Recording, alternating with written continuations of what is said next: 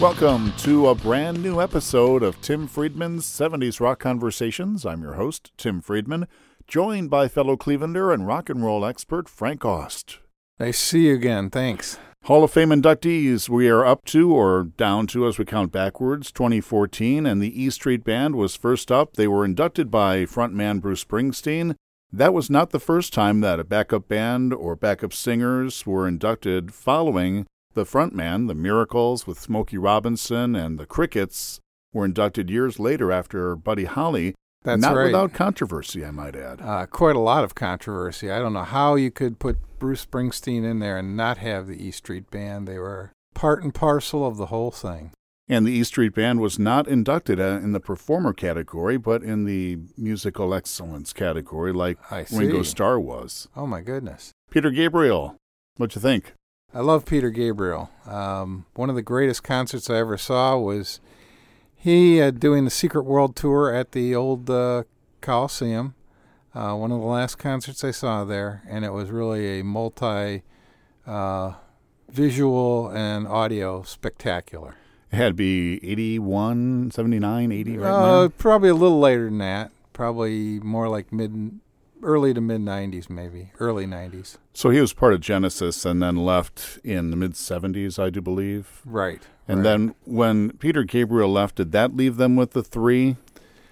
Yeah, actually, when he left, and I think Steve Hackett left at about the same time, so they went from 5 to 3, and so that's when they came up with the catchy phrase, and then there were three. And then there were three. Hall & Oates, one of the songs they sang, which is my favorite of theirs, is She's Gone. They were inducted. Love that song. Yeah, by Questlove was the fellow wwho introduced Hall & Oates. Interesting choice. Very interesting. I'm not sure I know who Mr. Love is, but they certainly deserve to be in there. And Hall & Oates, we talked about this earlier, they're the first band from Philadelphia to be inducted, and the first thing Daryl Hall said was, why are we the first band from Philadelphia to be inducted? What about Todd Rundgren, the Stylistics, Harold Melvin and the Blue Notes? And to me, if you're going to induct Janet Jackson, the Jacksons, Donna Summer, the Miracles, that's right, then you have to have the Stylistics and the Spinners in there. Oh, absolutely. Not to mention Harold Melvin and the Blue Notes. Right. Those guys all belong. Maybe they'll get in someday. We sure hope so. Kiss. What did you think about that choice? Not my cup of tea, but certainly worthy of Rock and Roll Hall of Fameness. They did it all. They had huge tours and some good albums. Didn't listen to a whole lot of it myself, but I know enough about them to know that they were definitely an excellent group. Great stage band, great show. I never saw them in concert, but I had a lot of friends in high school who were big Kiss fans in the mid-'70s to the late 70s. They just loved Kiss. Maybe it was because of the makeup. Maybe it was because of the music. I like the music. I really like Beth. I thought that was a good song. Like Foreigner. Well, they had a lot of great songs, sure. Yeah, I wish they had done more ballads. Beth was actually written by Peter Criss long before the band actually got together in 1970. They put that out maybe 6 years later. Nirvana, the Seattle band, bringing in the grunge era of the 1990s. What'd you think of Nirvana? Love them. Wonder what would have happened had Kurt Cobain lived. We've talked about this before, but I really believe that had he lived, both Pearl Jam and Nirvana would have been better than what they turned out to be. Would have been more known, more... that competition would have sparked each other's creative juices, and Green Day you can put in that category as well. Kind of like a Rolling Stones and The Who and the other Beatles. British invasion bands, yeah. Exactly, how they pushed each other along. I think those bands would have pushed each other. Our featured artist in our next episode is Linda Ronstadt. She was inducted in 2014 by Eagle Glenn Frey. Beautiful girl and a beautiful voice. What can you say? Cat Stevens, he has come out with that Tea for the Tillerman 50th anniversary edition. I've seen that. And it's really good. He sang the song Father and Son at his induction ceremony and sounded fantastic. That was 6-7 years ago now. Right. But he still sounds good, a little bit older. And when you mix it with his voice of 1970, it sounds just fantastic. I love that whole album. I've downloaded it. Oh, really? Okay. And Father and Son. The Ahmet Ertegun Award was given to Brian Epstein that year. And he was inducted by Peter Asher, who actually could have introduced him or Linda Ronstadt or both. Exactly. That's how much he had to do with it. We'll be touching on Brian Epstein in our big breakup spotlight section in a little while. He had a lot to do with the Beatles, of course, but also something to do with Simon and Garfunkel, who also broke up in 1970. We'll get to that in just a little while. And that I did not know, so it'll be interesting to hear that. Our spotlight year is 1970. I'm really excited about getting to this year, Frankie, because as I said in previous episodes, when I started listening to radio, you kind of lock yourself in your room, you're doing your homework and doing your thing, right? That's right. 1970 was the first year I really got with the music. Frigid Pink and Shocking Blue, and some of the names of the artists were fantastic. Oh, Guess absolutely. Who and CCR, and they weren't the only ones with a bad-sounding name. I know Bad Company was still a few years away, but Badfinger was signed to the Apple record label. Paul McCartney had a lot to do with their beginnings, so did George Harrison. But Badfinger's original name was the Ivies, but to sound more in line with the tougher-sounding names like Shocking Blue and Frigid Pink and T-Rex, they changed their name to Badfinger. And the usual artists that you'll recognize also had top albums that year, like the Beatles and Let It Be.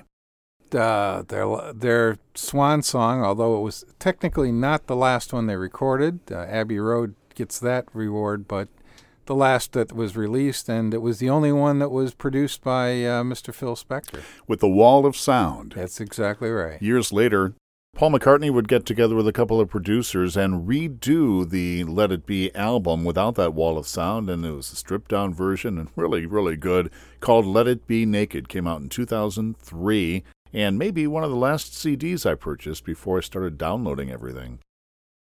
Led Zeppelin 3. What'd you think of that one? Loved it.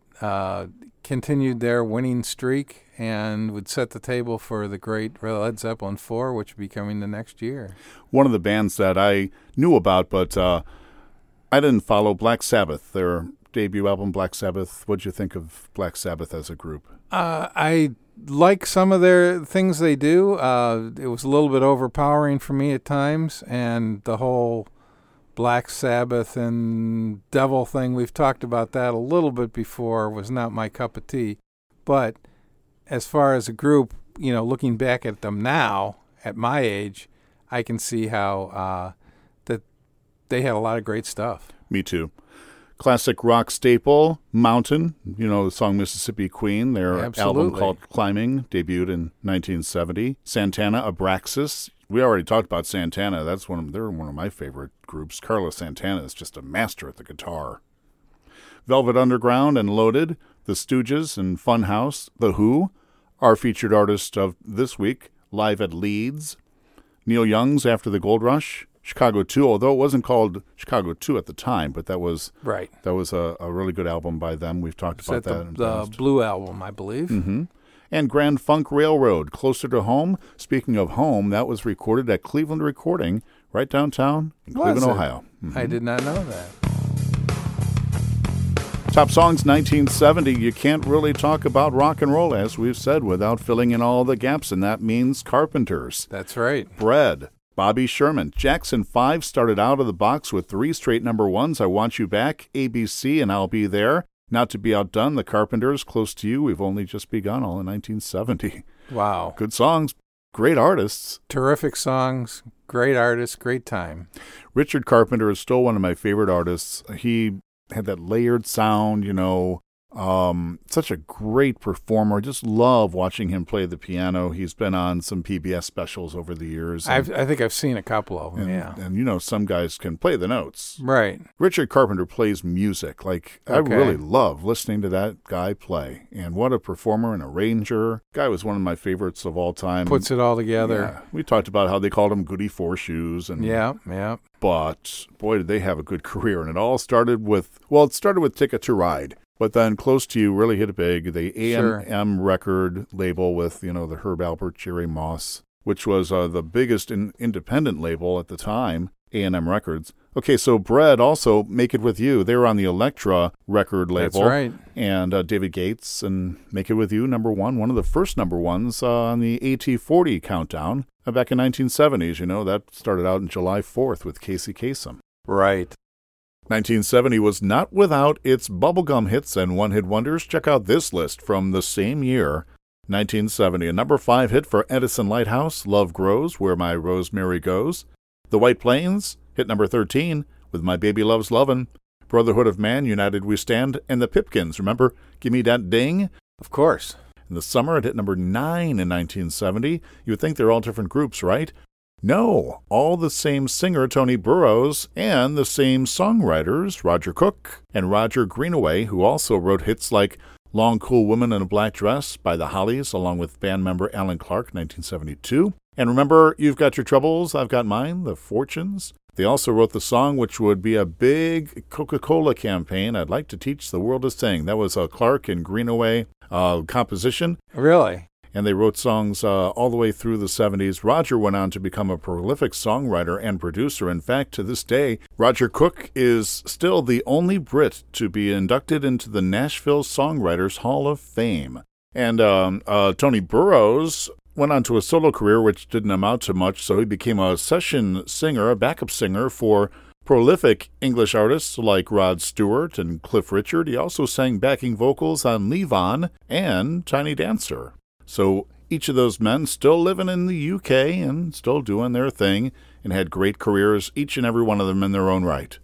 Jackson 5, what you think of the Jackson 5? Oh, I love their music. Who could not love a young Michael Jackson before everything happened to him and he became a different person along the way. But back then it was so innocent and, it was just a lot of fun to listen to. You could say sweet and innocent. Exactly. So they to steal from the Osmonds. Yeah, the Osmonds, and anybody who had a Tiger Beat magazine knew all about them. And exactly. David Cassidy and the Partridge Family, they were big that year too. They started out the end of 70 with I Think I Love You. That also hit That's number right. 1. And if anybody went ice skating, you know what those songs are like. Sure. B.J. Thomas, Raindrops Keep Falling on My Head from Butch Cassidy and the Sundance Kid. We talked about that in the past, how that song won the Academy Award for Best Song. And then the next year was theme from Shaft. Exactly. What a difference. Neil Diamond's Cracklin' Rosie, George Harrison, My Sweet Lord. He got into trouble for that, didn't he? He sure did. Still don't know how they get that out of that. He's so fine, yeah. And George Harrison, one of the most prolific songwriters of all time, I can't imagine he would wake up one morning and say, you know what? I'm going to write a number 1 song, and it's going to sound just like He's So Fine, and nobody's going to know the difference. Exactly. The Beatles, The Long and Winding Road. Guess Who? American Woman. And Simon & Garfunkel, Bridge Over Troubled Water. Sly and the Family Stone, Thank You for Letting Me Be Myself Again. Oh, I like Sly and the Family Stone. They were a great group at the time. I guess the biggest problem with them is that Sly Stone couldn't show up for concerts. He was constantly either late or didn't show up at all. And as you know, if you've got 20,000 people at Madison Square Garden, you don't want to stand them up. That's not going to work for long. Not for long. Edwin Starr and War. That was recorded under the Gordy label at Hitsville, Michigan, and it was a number 1 hit for him in June of 1970, a really good, powerful anti-war protest song by Edwin Starr. So in June 1970, Crosby, Stills, Nash & Young wasted no time getting out the song Ohio, just about a month after the tragedy in Kent State on May 4th. What'd you think about Ohio, that protest song? Well, it's one of Neil Young's greatest moments, obviously. Just a genius record, and boy, talk about for the times. You can't beat it. And it's sad that it's kind of our state name is kind of written in there forever in kind of a black moment, but hopefully in the long run it caused some good things to happen.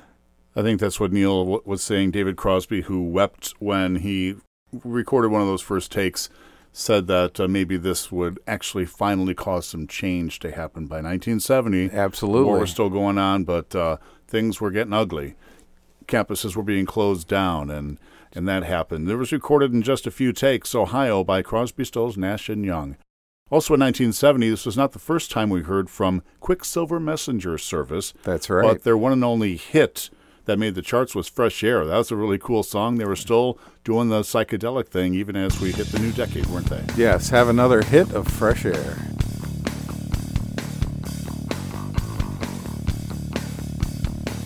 not so good songs. Always my favorite. This is one of my favorite topics. We'll run down a few, get your thoughts. Vanity Fair, Hitchin' a Ride. Oh, that's awful. My sister's favorite, Bobby Sherman.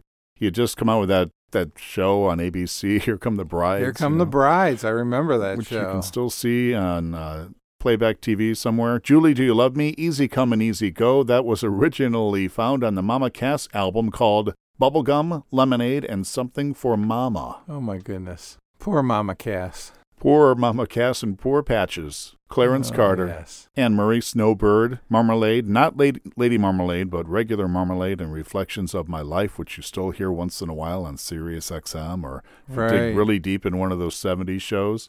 And Bobby Martin, For the Love of Him. Make Him Your Reason for Living. Oh, my goodness. Remember, a couple years after that, it was I Am Woman by Helen Reddy, so this might have been the last Hear Me Roar. About, song about making your man happy when he comes home from work. That's right. That's right. But on the plus side, breakout artists, 1970. Of course, some of these were artists performed with bands in the past, like Eric Clapton, but I wasn't much of an Eric Clapton fan at first, but just like anything else, you kind of get used to it. Friends kind of fill you in. Maybe you borrow one of their CDs or one of their albums, and it turns you on to the artist, doesn't it? Exactly. James Taylor, Sweet Baby James, released in February of 1970, produced by Peter Asher.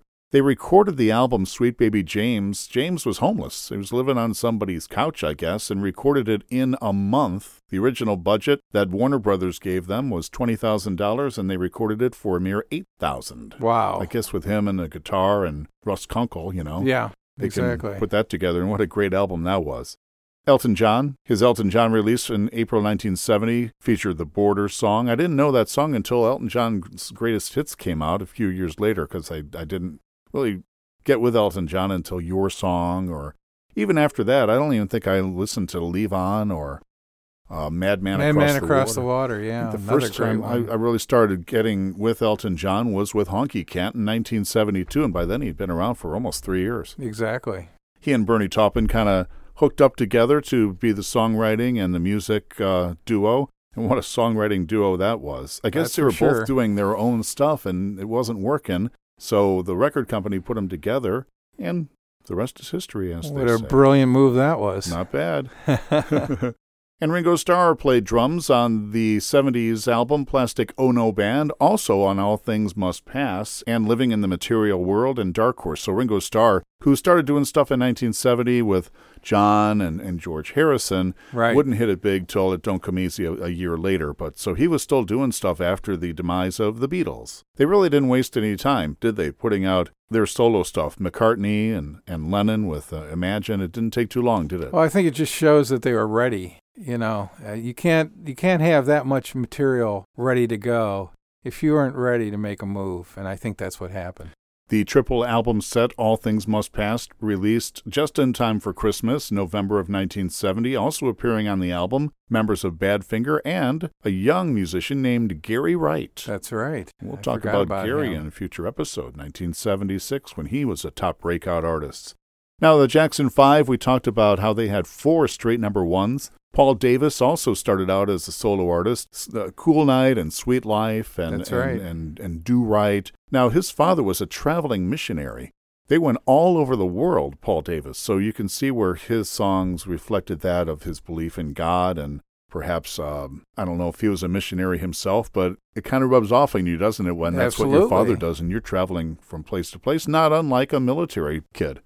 Diana Ross also started her solo career in 1970. We were talking about how you can't start off without having some stuff already in the bank, right? That's you right. You have to have some good ideas. It was time for her to break away from the Supremes, and she did it with great style. Well, she did, and you know why they call them backup singers? Because artists like Diana Ross are always telling these guys, hey, back up. Eric Clapton, of course, was in Blind Faith, Cream, John Mayall, and the Yardbirds, and came out with that album in 1970. It featured After Midnight and Blues Power and Let It Rain. Fleetwood Mac started recording in the late 60s, was trying to find their way. They were touring a little bit. They didn't really get much traction until they added Lindsey Buckingham and Stevie Nicks. They'll be one of our featured artists in upcoming episodes. We talked about the Carpenters, that duo from California. by way of New Haven, Connecticut. And A&M Records was an interesting label. They have signed artists like Styx, Peter Frampton, Joe Cocker, The Police, Cat Stevens, The Human League, Gin Blossoms. The list just goes on and on. Oh, yeah. Terrific label. And Bread, David Gates leading that soft rock group. They had a string of hits, and kind of like the Carpenters or John Denver, kind of tailed off. And, as the late 70s came, they had a big hit with Lost Without Your Love, and then they kind of fizzled. That's exactly right. Gordon Lightfoot, one of your favorites, the native of Ontario, Canada, now in his early 80s, been active since 1958, but finally hit it big in December of that year with a number 5 song in the U.S. called If You Could Read My Mind. What a great song that was.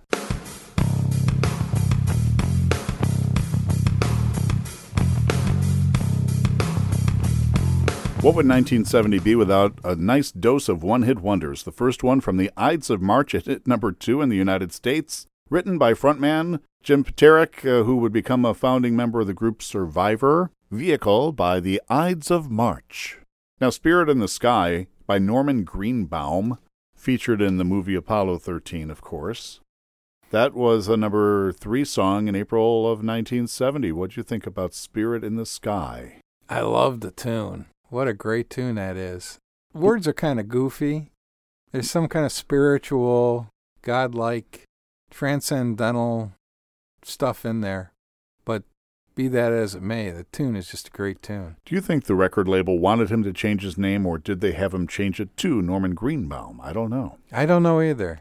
Blues Image, Ride Captain Ride. What'd you think of that number 4 hit? Excellent song. Never heard of Blues Image again, of course, but Ride Captain Ride was a fun song for them, and also was a hit for Blood, Sweat, and Tears a few years later.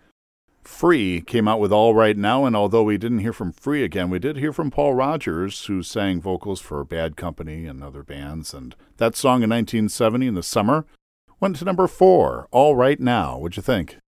Loved All Right Now. It's one of the great dance tunes of all time. And still heard today on classic rock stations all over the place. Oh, yeah. 1970 brought us big breakups. Frankie, Simon, and Garfunkel. At the end, they weren't even recording together. Bridge Over Troubled Water, that was the name of the album and the number 1 song. I kind of liked it, but it didn't sound like Simon and Garfunkel to me. Did it to you? Well, I love the record, but you're right. Cecilia, that was more their thing. Right, exactly. So I liked Simon and Garfunkel. I really didn't care when they broke up because I knew that they would be doing their solo stuff, and Paul Simon... And sure enough, it didn't take long for Paul Simon to break loose. No, it didn't. He co-wrote the song Red Rubber Ball along with Bruce Woodley of the group The Seekers. The group The Circle recorded the song in 1966. They were the opening act for Simon and Garfunkel, and they were discovered, The Circle was, and really pushed hard by Brian Epstein of the Beatles. So okay. The Circle and Red Rubber Ball, which was written by Paul Simon, was an opening act for Simon & Garfunkel in the mid-'60s, and also became the opening act for the Beatles' final U.S. tour, where they performed as the opener for 14 of their shows, including the last one at Candlestick Park. Great bit of trivia there. By the way, if you have that single, make sure you hang on to it. It's one of the most sought-after singles out there, and you can get upwards of 3 figures if you have the single by The Circle, Red Rubber Ball. And by the way... My sister had it. She did? She did. It could be worth something if she still has it. I don't know where we'd find it now. Tell her to look through the... I know where I'd find mine. It's probably in my brother's box of baseball cards. Exactly. Red Rubber Ball by The Circle. And The Circle is spelled, by the way, Cyrkle. That was a John Lennon idea. He said, it looks catchy, so use it. So Simon and Garfunkel actually met in elementary school in the early 50s, performed under the name Tom and Jerry, and was signed to a record deal by none other than Clive Davis of Columbia Records, who we've spoken about in the past. I think everybody who was anybody was found by Clive Davis on the Columbia Especially album. for Columbia Records, yeah. Records or Arista. Sounds of Silence for Emily, wherever she may be. Nice short songs, most of them under 2 minutes, right in that category. April Come She Will. Mrs. Robinson. Remember that movie? Great song. They reunited for My Little Town in 1976, and then again for that famous concert in Central Park in 1981, the double album. It was an album, it was a DVD. That's one that I have on all three formats, a DVD, CD, and an album. That's right. It attracted more than 500,000 people to Central Park that night. I'm glad it didn't rain, but what a show that was. They won more than a dozen Grammys. Inducted in 1990, Paul Simon was inducted as a solo artist as well.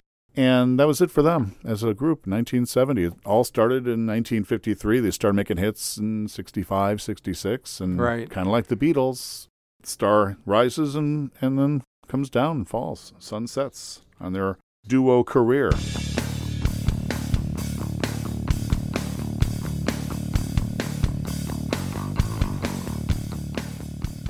The Beatles. March of 1970 sent shockwaves through the rock and roll world with their breakup announcement. What'd you think, Frankie? Do you remember where you were? No, I don't remember where I was, but I do remember it being a sad, sad time because the Beatles were the first group that I grew up with. I mean, literally from Ed Sullivan on, you can remember everything about them. And all of a sudden, they were no more. And I didn't understand, 14 years old, I didn't understand why.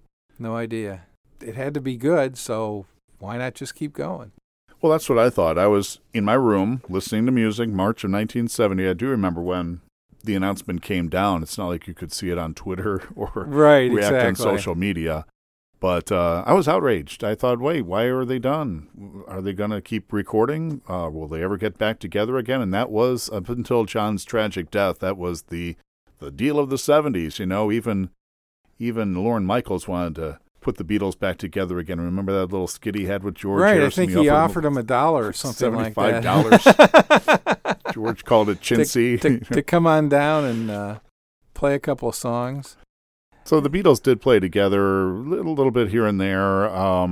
Not all together as a band, not that we know of anyway. No. Years later, they had the compilation albums come out in 1995 or 6, where they had Free as a Bird and other tunes like that. So they dug up some of the songs that they were working on before they broke up, and they had John's voice on there, so that was kind of nice, and the videos that went with it. So the Beatles, March of 1970, were done, but then off they went on their own. Paul McCartney and George and Ringo, John. Well, that's one of the things that John Lennon said at the time. He said that everybody keeps asking why no Beatles, why does it have to change? He said, all we've been talking about for the last 10 years is change.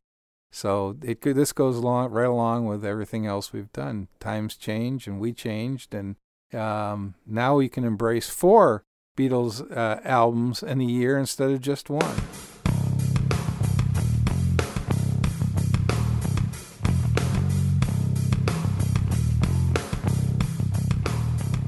That brings us up to our featured artist, a band from London, England, that's been around since 1964. They started out as the Detours, came in as a big part of the British Revolution. They performed at the Monterey Pop Festival and at Woodstock and at Live Aid and at the Summer Olympics in London in 2012. They were a Super Bowl halftime show. They've done dozens of studio and live albums, hundreds and hundreds of concerts. They've broken up. They've done stuff on their own. They've reunited. They've lost 2 members of their band and are still at it today, one of the greatest of all time, Frankie, The Who. And they've had about 4 or 5 different reunion tours after they said, nope, we're not going to play anymore, we're done. They got back together again. So, yeah, love The Who. Obviously, one of my favorite groups of all time. Would be in the top 5 of any list that I would make out. And really, they had 3 different careers. Their first career was the English part of it, where they had a lot of singles, like Can't Explain, My Generation, Happy Jack, yeah, that kind of thing. And then they turned into a album band with starting with Tommy, Who's Next, Who by Numbers, brilliant albums. And then when they lost Keith Moon, they seemed to lose a little bit of their heart and soul, because after that they really didn't do any great. You can't name a great album that they did after Who Are You, which was the last one that they did with him. Mm-hmm. So I think at that point, I think they became more of a classic rock touring band, playing the hits. They came out with that album, Face Dances, in March of 81, which featured You Better, You Bet. But by then, Pete Townsend had that Empty Glass. The solo career was really hitting for him. McVicker was the movie that Roger Daltrey starred in, and he started doing some solo stuff. So by the early 80s, the song called Eminence Front. Eminence Front is 82, still a great 83. song. Sure. Yeah, absolutely. Inducted into the Hall of Fame 1990, they've sold more than 100 million albums worldwide. Wow. They released Tommy in May of 1969, the rock opera mostly written by Pete Townsend. No surprise there, he's written most of their tunes.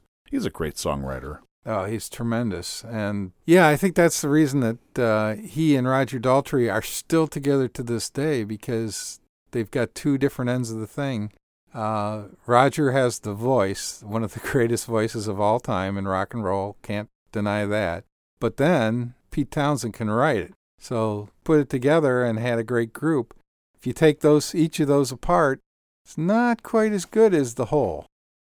We talked about the Monterey Pop Festival, how they performed there, and at Woodstock. They didn't take the stage till about sunup on the Sunday morning at like 5 a.m. And wouldn't you know, activist Abby Hoffman hopped on stage, grabbed the mic, and made a speech about the arrest of John Sinclair. And Pete Townsend had no idea who he was. I'm sure some of the people in the audience did, but later on, a couple years later, John Lennon would take credit for John Sinclair's release from prison after writing that protest song about the release of John Sinclair. So they made a big deal out of it in 1969. Abby Hoffman did on stage. Pete Townsend had some choice expletives for Abby, who he may or may not have known, grabbed the microphone back, and they continued to perform. As I remember, kicked him the hell off his stage. Next up was Live at Leeds. We talked about that, their first live album released in 1970. Then came Who's Next, August of 71, their fifth studio album. Baba O'Reilly, Won't Get Fooled Again, Behind Blue Eyes, The Song Is Over. What a great album that was. Not a weak song on there.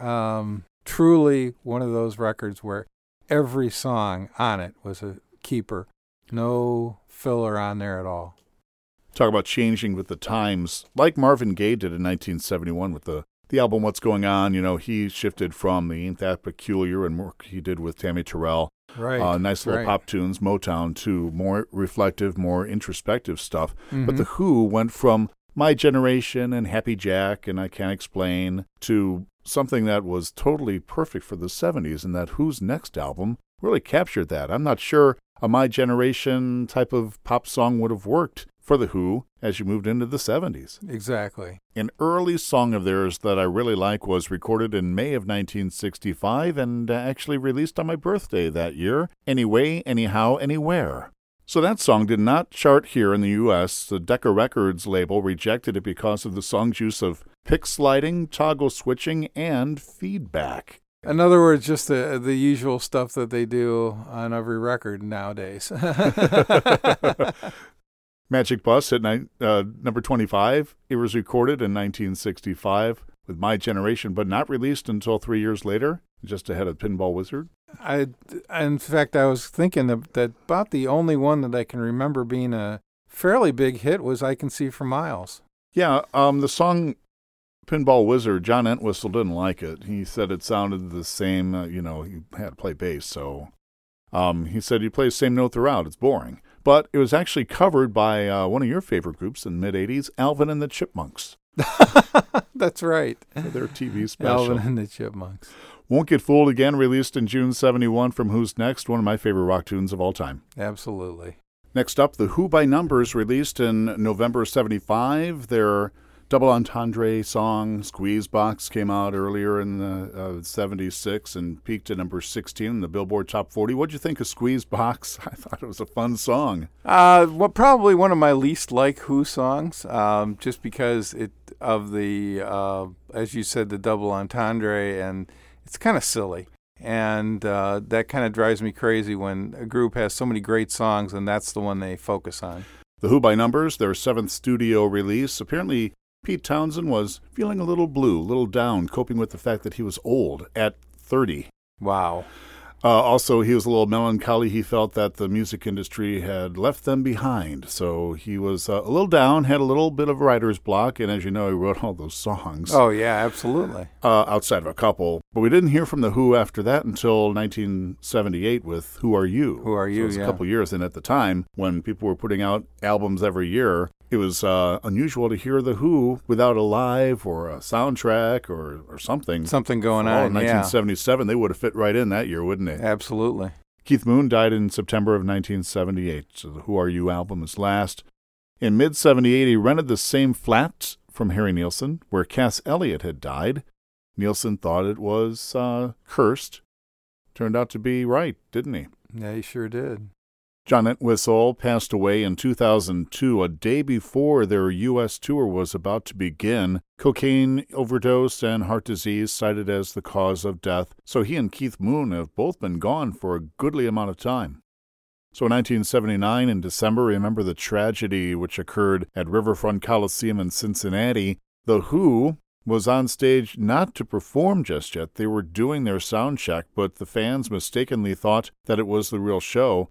So they crashed what few gates were open, and at the time they had that festival seating. The Who did not even know that this tragedy had occurred up until after the show. In fact, I saw their next concert. The very next concert was here in Cleveland, and I was at the very next concert they had. Some of their best albums, Who Are You? Quadrophenia. We haven't touched on that. What did you think about Quadrophenia, the soundtrack, the rock opera, I enjoyed it. I don't think it's as strong song for song as Tommy, but it still is a great record. I also saw them do it in its entirety with such. They had with them Gary Glitter and Billy Idol also, I believe. Now those two artists, Gary Glitter and Billy Idol. Wow, goodness. Where would you come up with those two, right? What do you think of Pete Townsend as a solo artist, especially with the album Empty Glass, 1980? I liked the arc of his solo career. It was a lot of good stuff. Although I still like the Who better together than apart, just because I don't like his voice as much. His voice gets old after a song or two. Okay, I've had enough. It's a little bit thready, a little bit not as forceful, he's working with one of the greats of rock and roll history. For Frank Ost, Frank, thanks for joining us and having your insight again. It's always excellent. I'm Tim Friedman, your host. Next time around, we'll talk about the Rock and Roll Hall of Fame inductees 2013. Our featured artist will be Linda Ronstadt, one of the greatest voices in history. That's all next time. Thanks for joining us on Tim Friedman's 70s Rock Conversations.